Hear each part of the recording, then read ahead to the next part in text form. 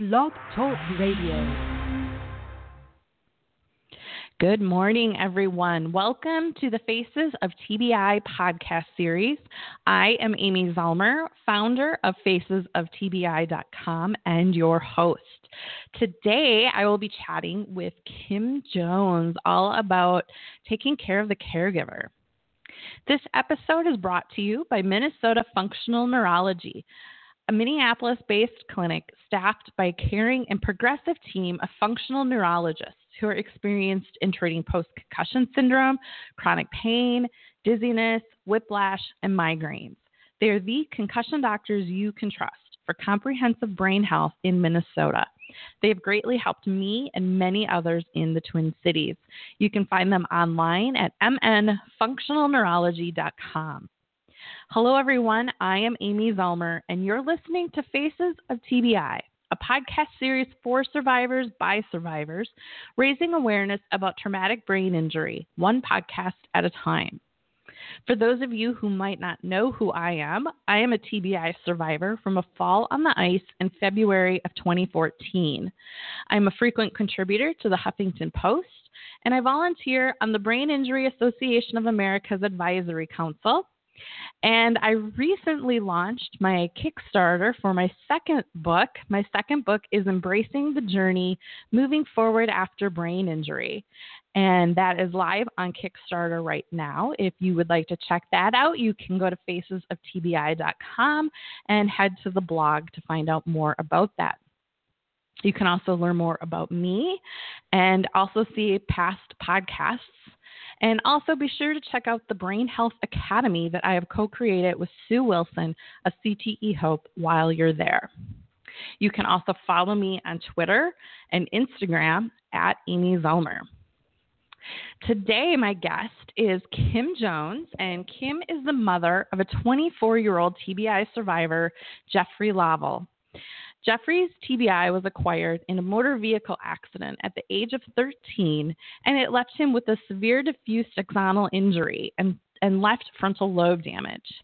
Jeffrey was in a coma for over 40 days and endured inpatient neurorehabilitation for 4 months and constant outpatient rehab for the next 5 years. After the initial critical phase of her son's recovery, Kim experienced depression, suicide attempts, and declining physical health.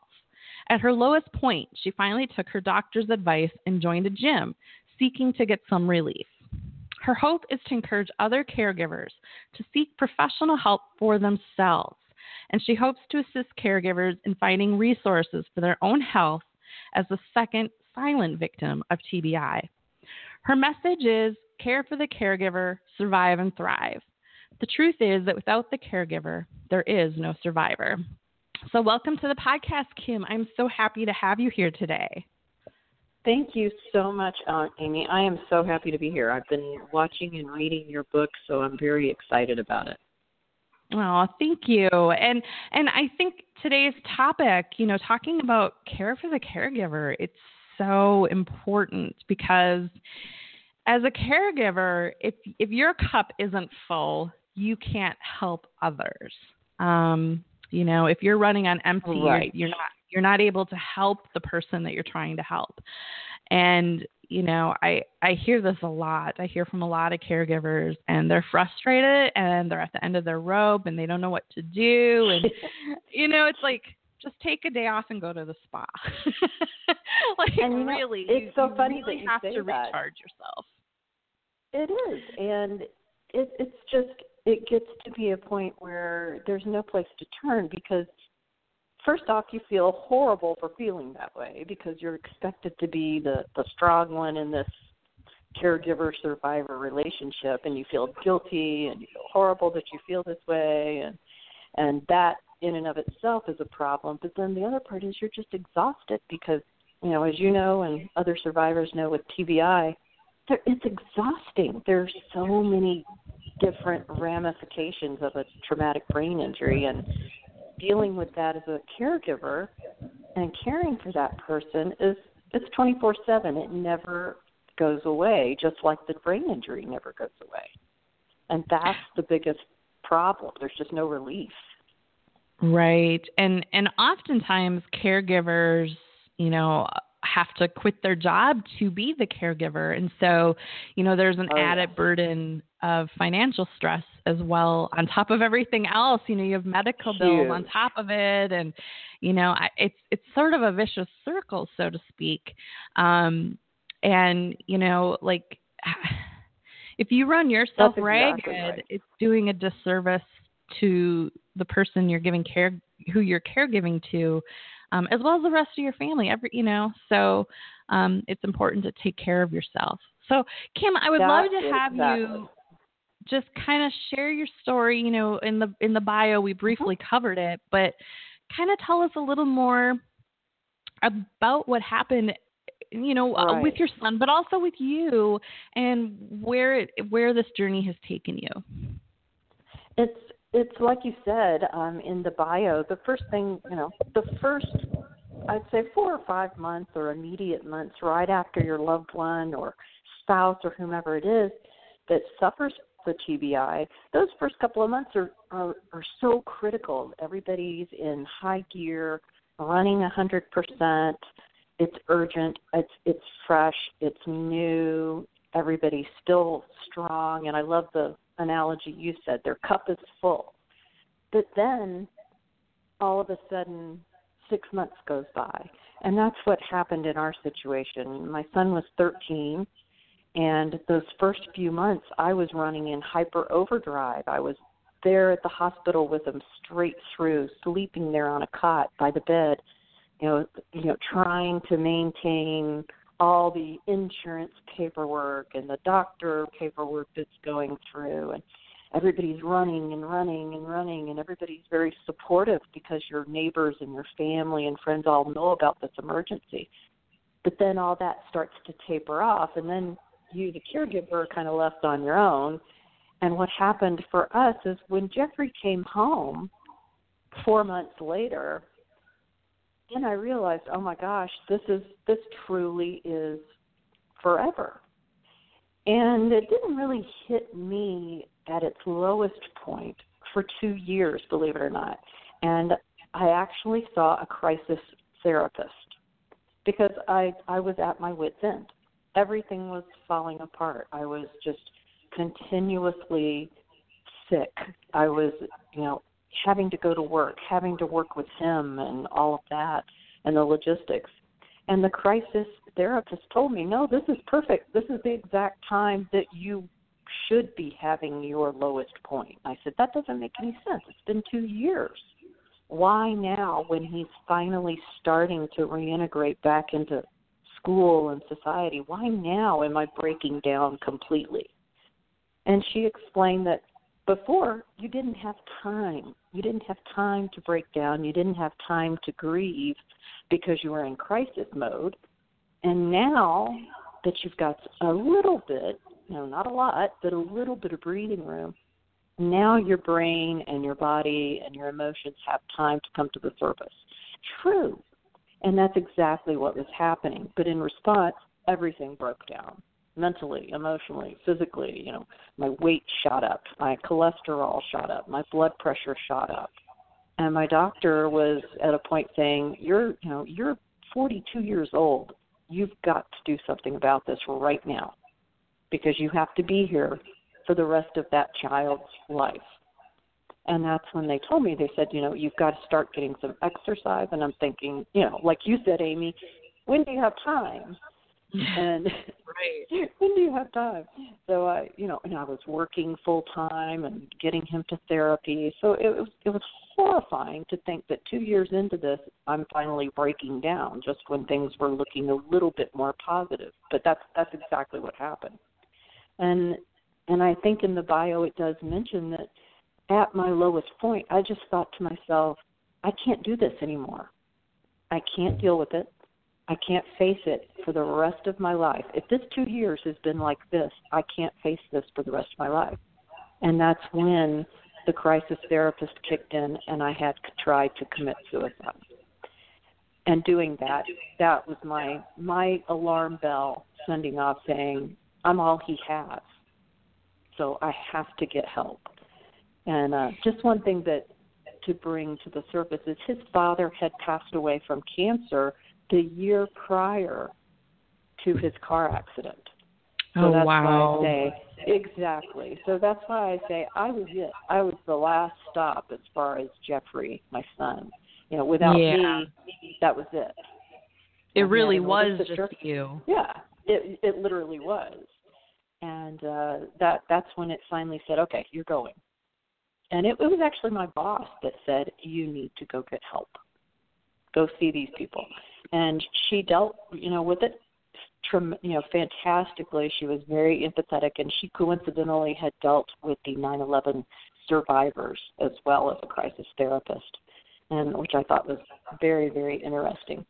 But even now, it's been 11 years post-injury for him. He's 24. He's doing wonderfully, amazingly well. He just graduated with an Associate of Arts degree from college. And, he's doing very well. He works part-time, lives with me. But even now, I know that it's something I have to deal with daily myself in order to help him, because I still feel feelings of depression and frustration, and this is never ending. It's a permanent situation, and I can't allow myself to think, what if? And that's where, care for the caregiver came in. I thought, I've got to do something to keep myself thinking forward. And care for the caregiver, it's like you said in the mission statement, is how to survive and thrive. So in other words, it's not enough just to survive a brain injury. The object is to do something like what you're doing, Amy, and to thrive in your life, not just get along, but to make it fantastic. And caregivers the same way. Kim, yeah. You mentioned something earlier, and I want to kind of circle back to it because I think it's a really important point. You mentioned how in those initial weeks or even months, you had people, offering their support, and then it kind of just goes away. And I hear this very often from TBI survivors and caregivers. It's like, oh my gosh, they're there for us in the first couple of weeks, but then they drift away, and it's like, people are used to like a broken bone or, whatever, and they know, okay, 6 to 8 weeks, he'll be in a cast, we'll help them. But a TBI isn't like that. And it, like you said, he's 11 years out and he still has, some of the effects. And Absolutely. It's like, I guess I'm saying this for the other caregivers and just like friends and family that are listening, is we still need support. And I get it that people can't be there for us every single day, but once in a while, just offer like, hey, can I watch the kids while you like go to the spa or just go to the mall or go get a Starbucks even, like just to get out of the house and do something alone for yourself. When he was in the hospital and that first year, I would say, I knew that, I knew in my mind that someone was going to come by and just visit or bring me some fast food or, watch him or entertain him for an hour or so, something in that first year or so. But after that, it just tapered off. The friendships of, with him at school tapered off. And that was really hard because who was his entertainment 24 hours a day? I was. And I'm entertaining, but I'm not that entertaining. It's sort of like you're on 24 hours a day, and that takes its toll. And not to mention the fact that you like we said, you've got to deal with the paperwork and the insurance and the Social Security and all of that. It's so incredibly huge to deal with. And I would have loved if someone would have said, hey, you know what, let me call those insurance companies for you today. That would have been great. Right. Like just helping with the paperwork or helping with, making sense of it, because I know all that paperwork is so confusing. And, Oh, my gosh. I see TBI survivors having to deal with that paperwork, and they can't even comprehend how to make a cup of coffee in the microwave, right? And here now you're asking to fill out all these complicated papers.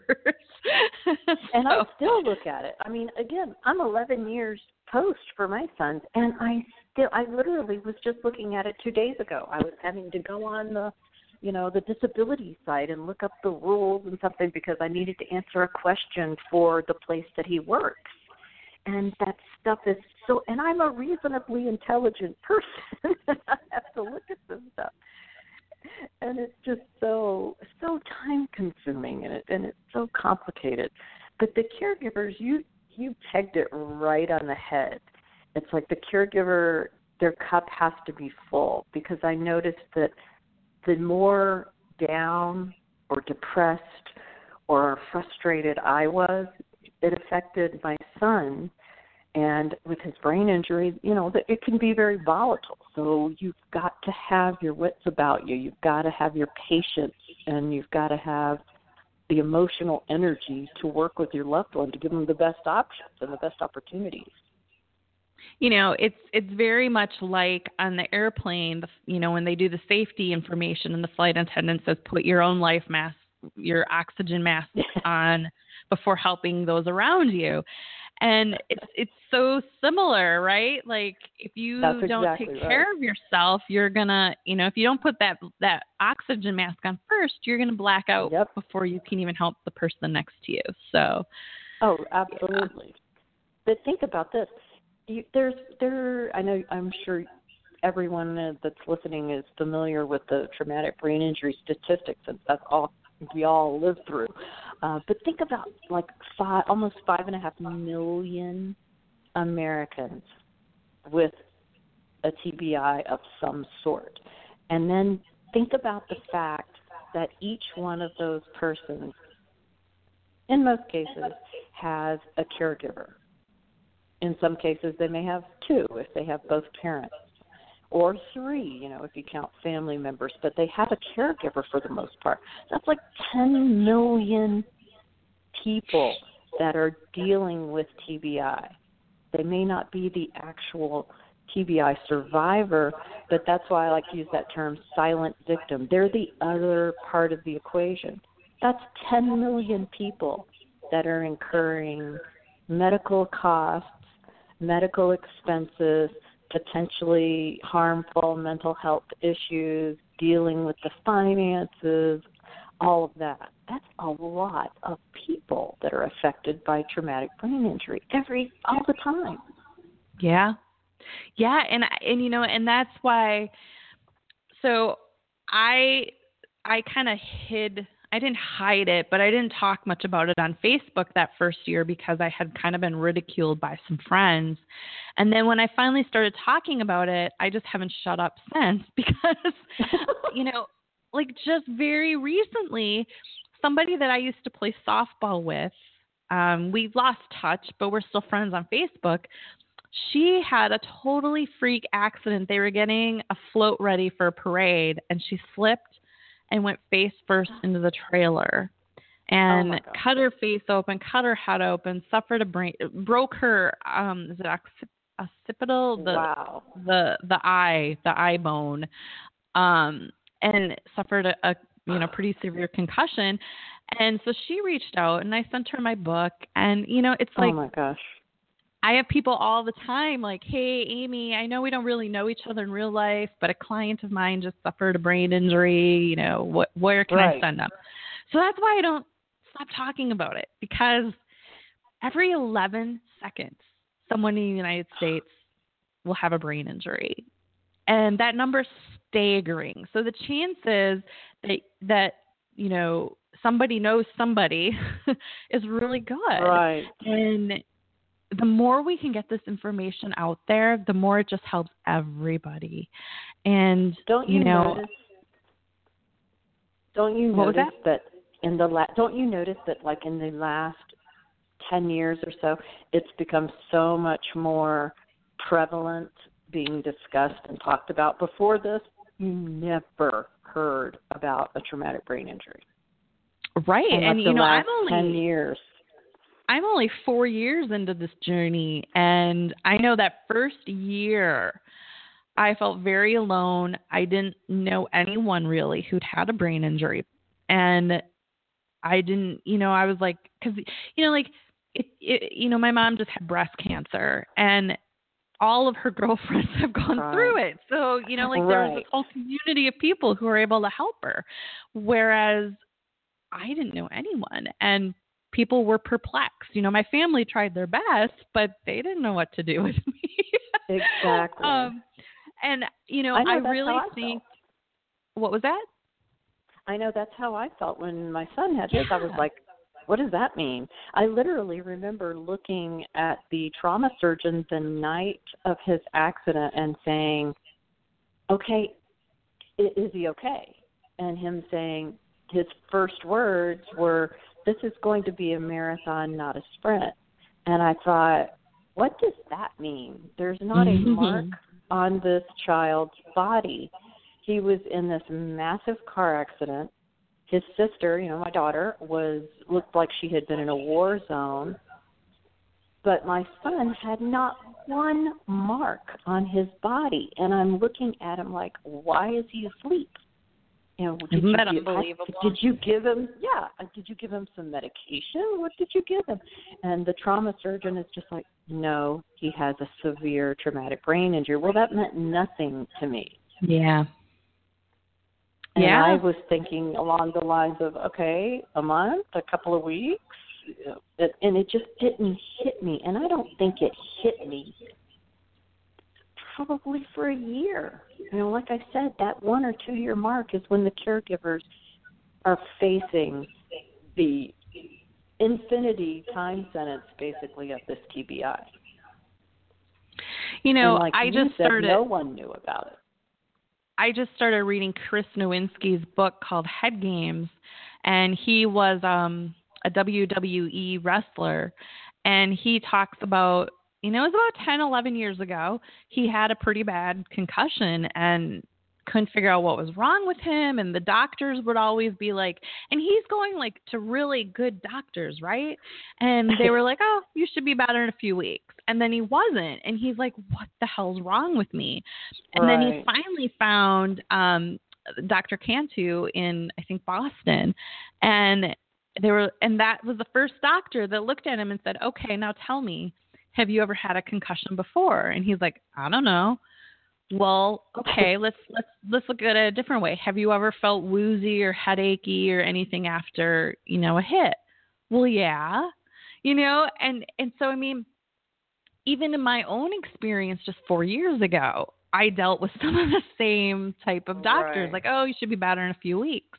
You know, I think your son had a severe brain injury. You know, he was in a coma. It's a little more obvious to the doctors that there's probably going to be some residual problems. But in my case, I was walking, I was talking, I was driving. Oh, yeah, you'll be better in a few weeks. And I can't imagine as a caregiver how frustrating that would be to see your child not getting better in a few weeks and keep being told that they should be. Because then you're like, well, okay, what's real? Like, I know in my case, I was like, well, do I have like a brain tumor or something? Like, what's wrong with me? And I mean, I'd had an MRI, so I knew that wasn't the case. But it was like,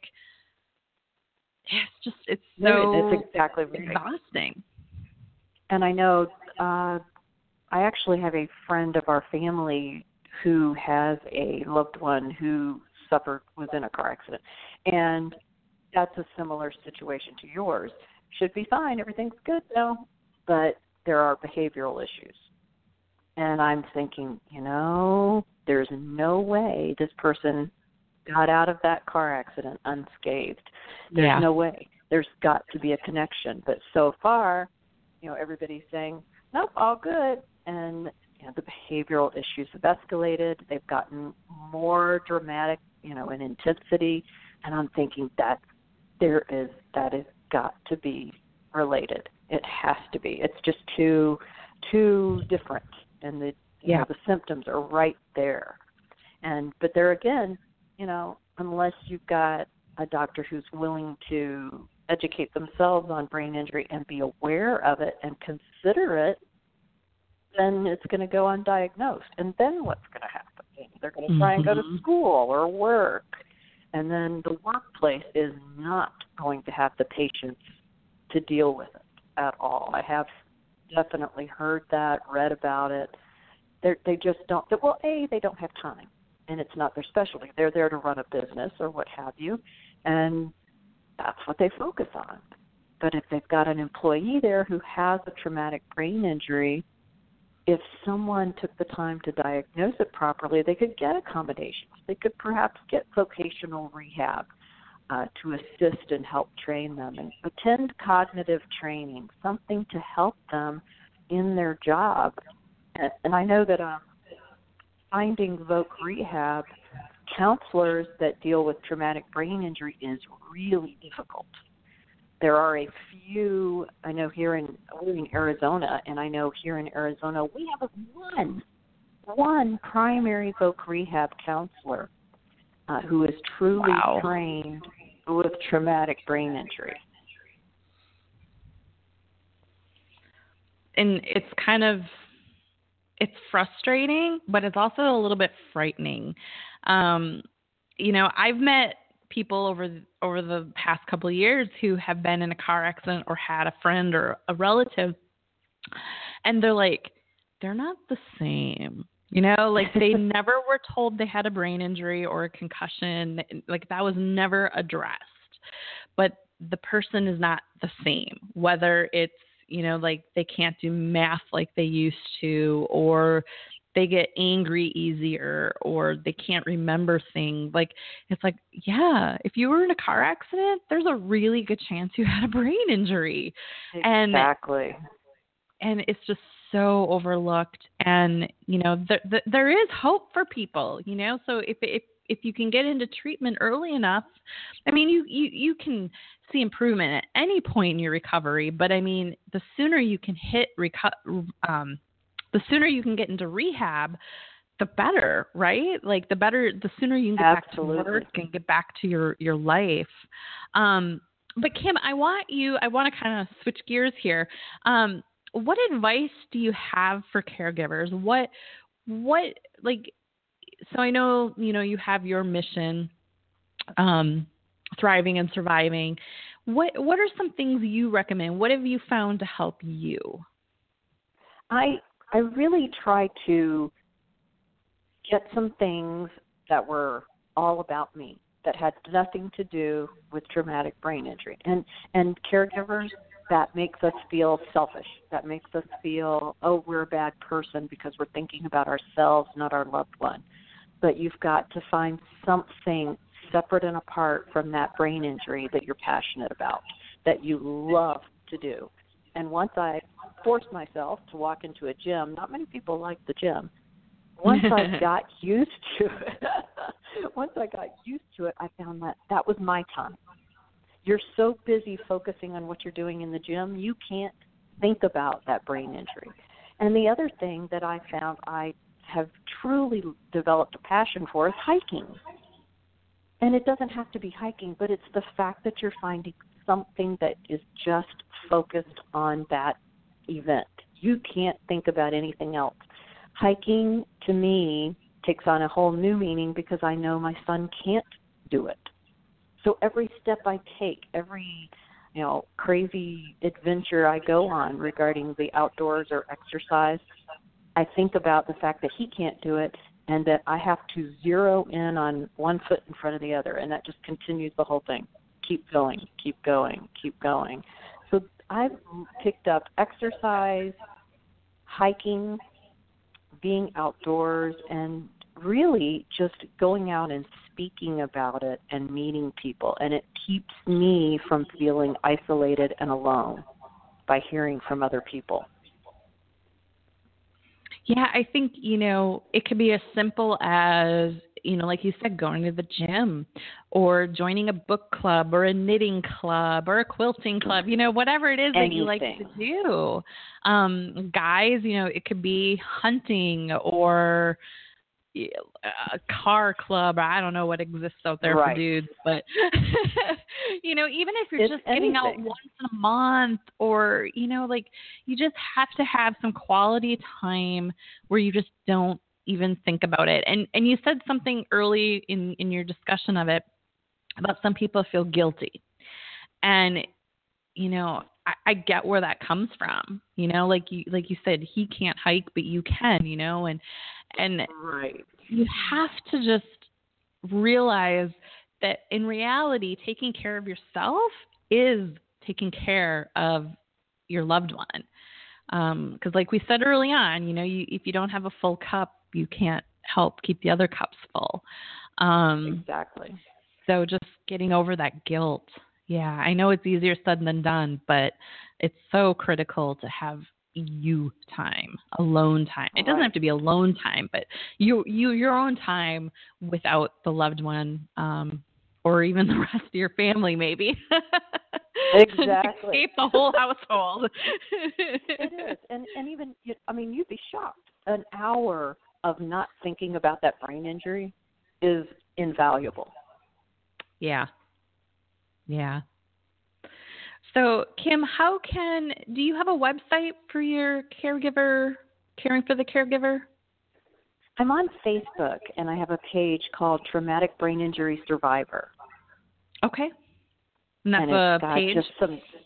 It's a Facebook page, and it's just got some ideas on dealing with finances, mental health issues for the caregiver, physical therapy, ideas for book rehab, things like that. Wonderful. Is there anything we didn't touch on that you had wanted to mention? Just that if you are the caregiver, it's so important to get assistance for yourself, for your mental well-being, physical well-being, but also never, ever forget, and this is the accountant in me speaking, I'm a CPA, so don't ever forget that there are things financially that you need to deal with for your loved one. Estate planning, if that applies, and just dealing with the finances. Make sure that they're taken care of in case something happens to you. That's so important for them. Yes, especially if your child, your child's an adult, but he still be dependent on you. Like, you need to have plans in case something does happen. Like, where will he go? Who will take him? Yeah. Very, very good advice. Well, Kim, thank you so much for being here today. Talking about the caregiver is so critical, and I sometimes think I don't talk about it enough. So thank you for being here. Thank you for reaching out. I appreciate it. And just sharing your story. And, and I think another piece of advice would be, if you're feeling really depressed or anxious or alone, get that professional help as a caregiver. Absolutely. Yeah. The key is don't feel weak, because really it's an act of strength if you reach out. Absolutely. Great point. Thank you, Kim. Thank you so much for being here. Thank you very much, Amy. And thank you all for listening. I really hope that you guys got some good golden nuggets from Kim today. A really important topic. As a caregiver, you need to take care of yourself. So as always, you can go to facesoftbi.com and catch any of our previous podcasts. We're coming up on 60 episodes, so that's super exciting. And you can also follow me on Twitter and Instagram at Amy Zellmer. And another big shout out to our sponsor, Minnesota Functional Neurology. You can find them online at mnfunctionalneurology.com. And thank you again for listening. Thank you for being a part of my journey. And I will see you guys all again next time. Have a wonderful day, everyone.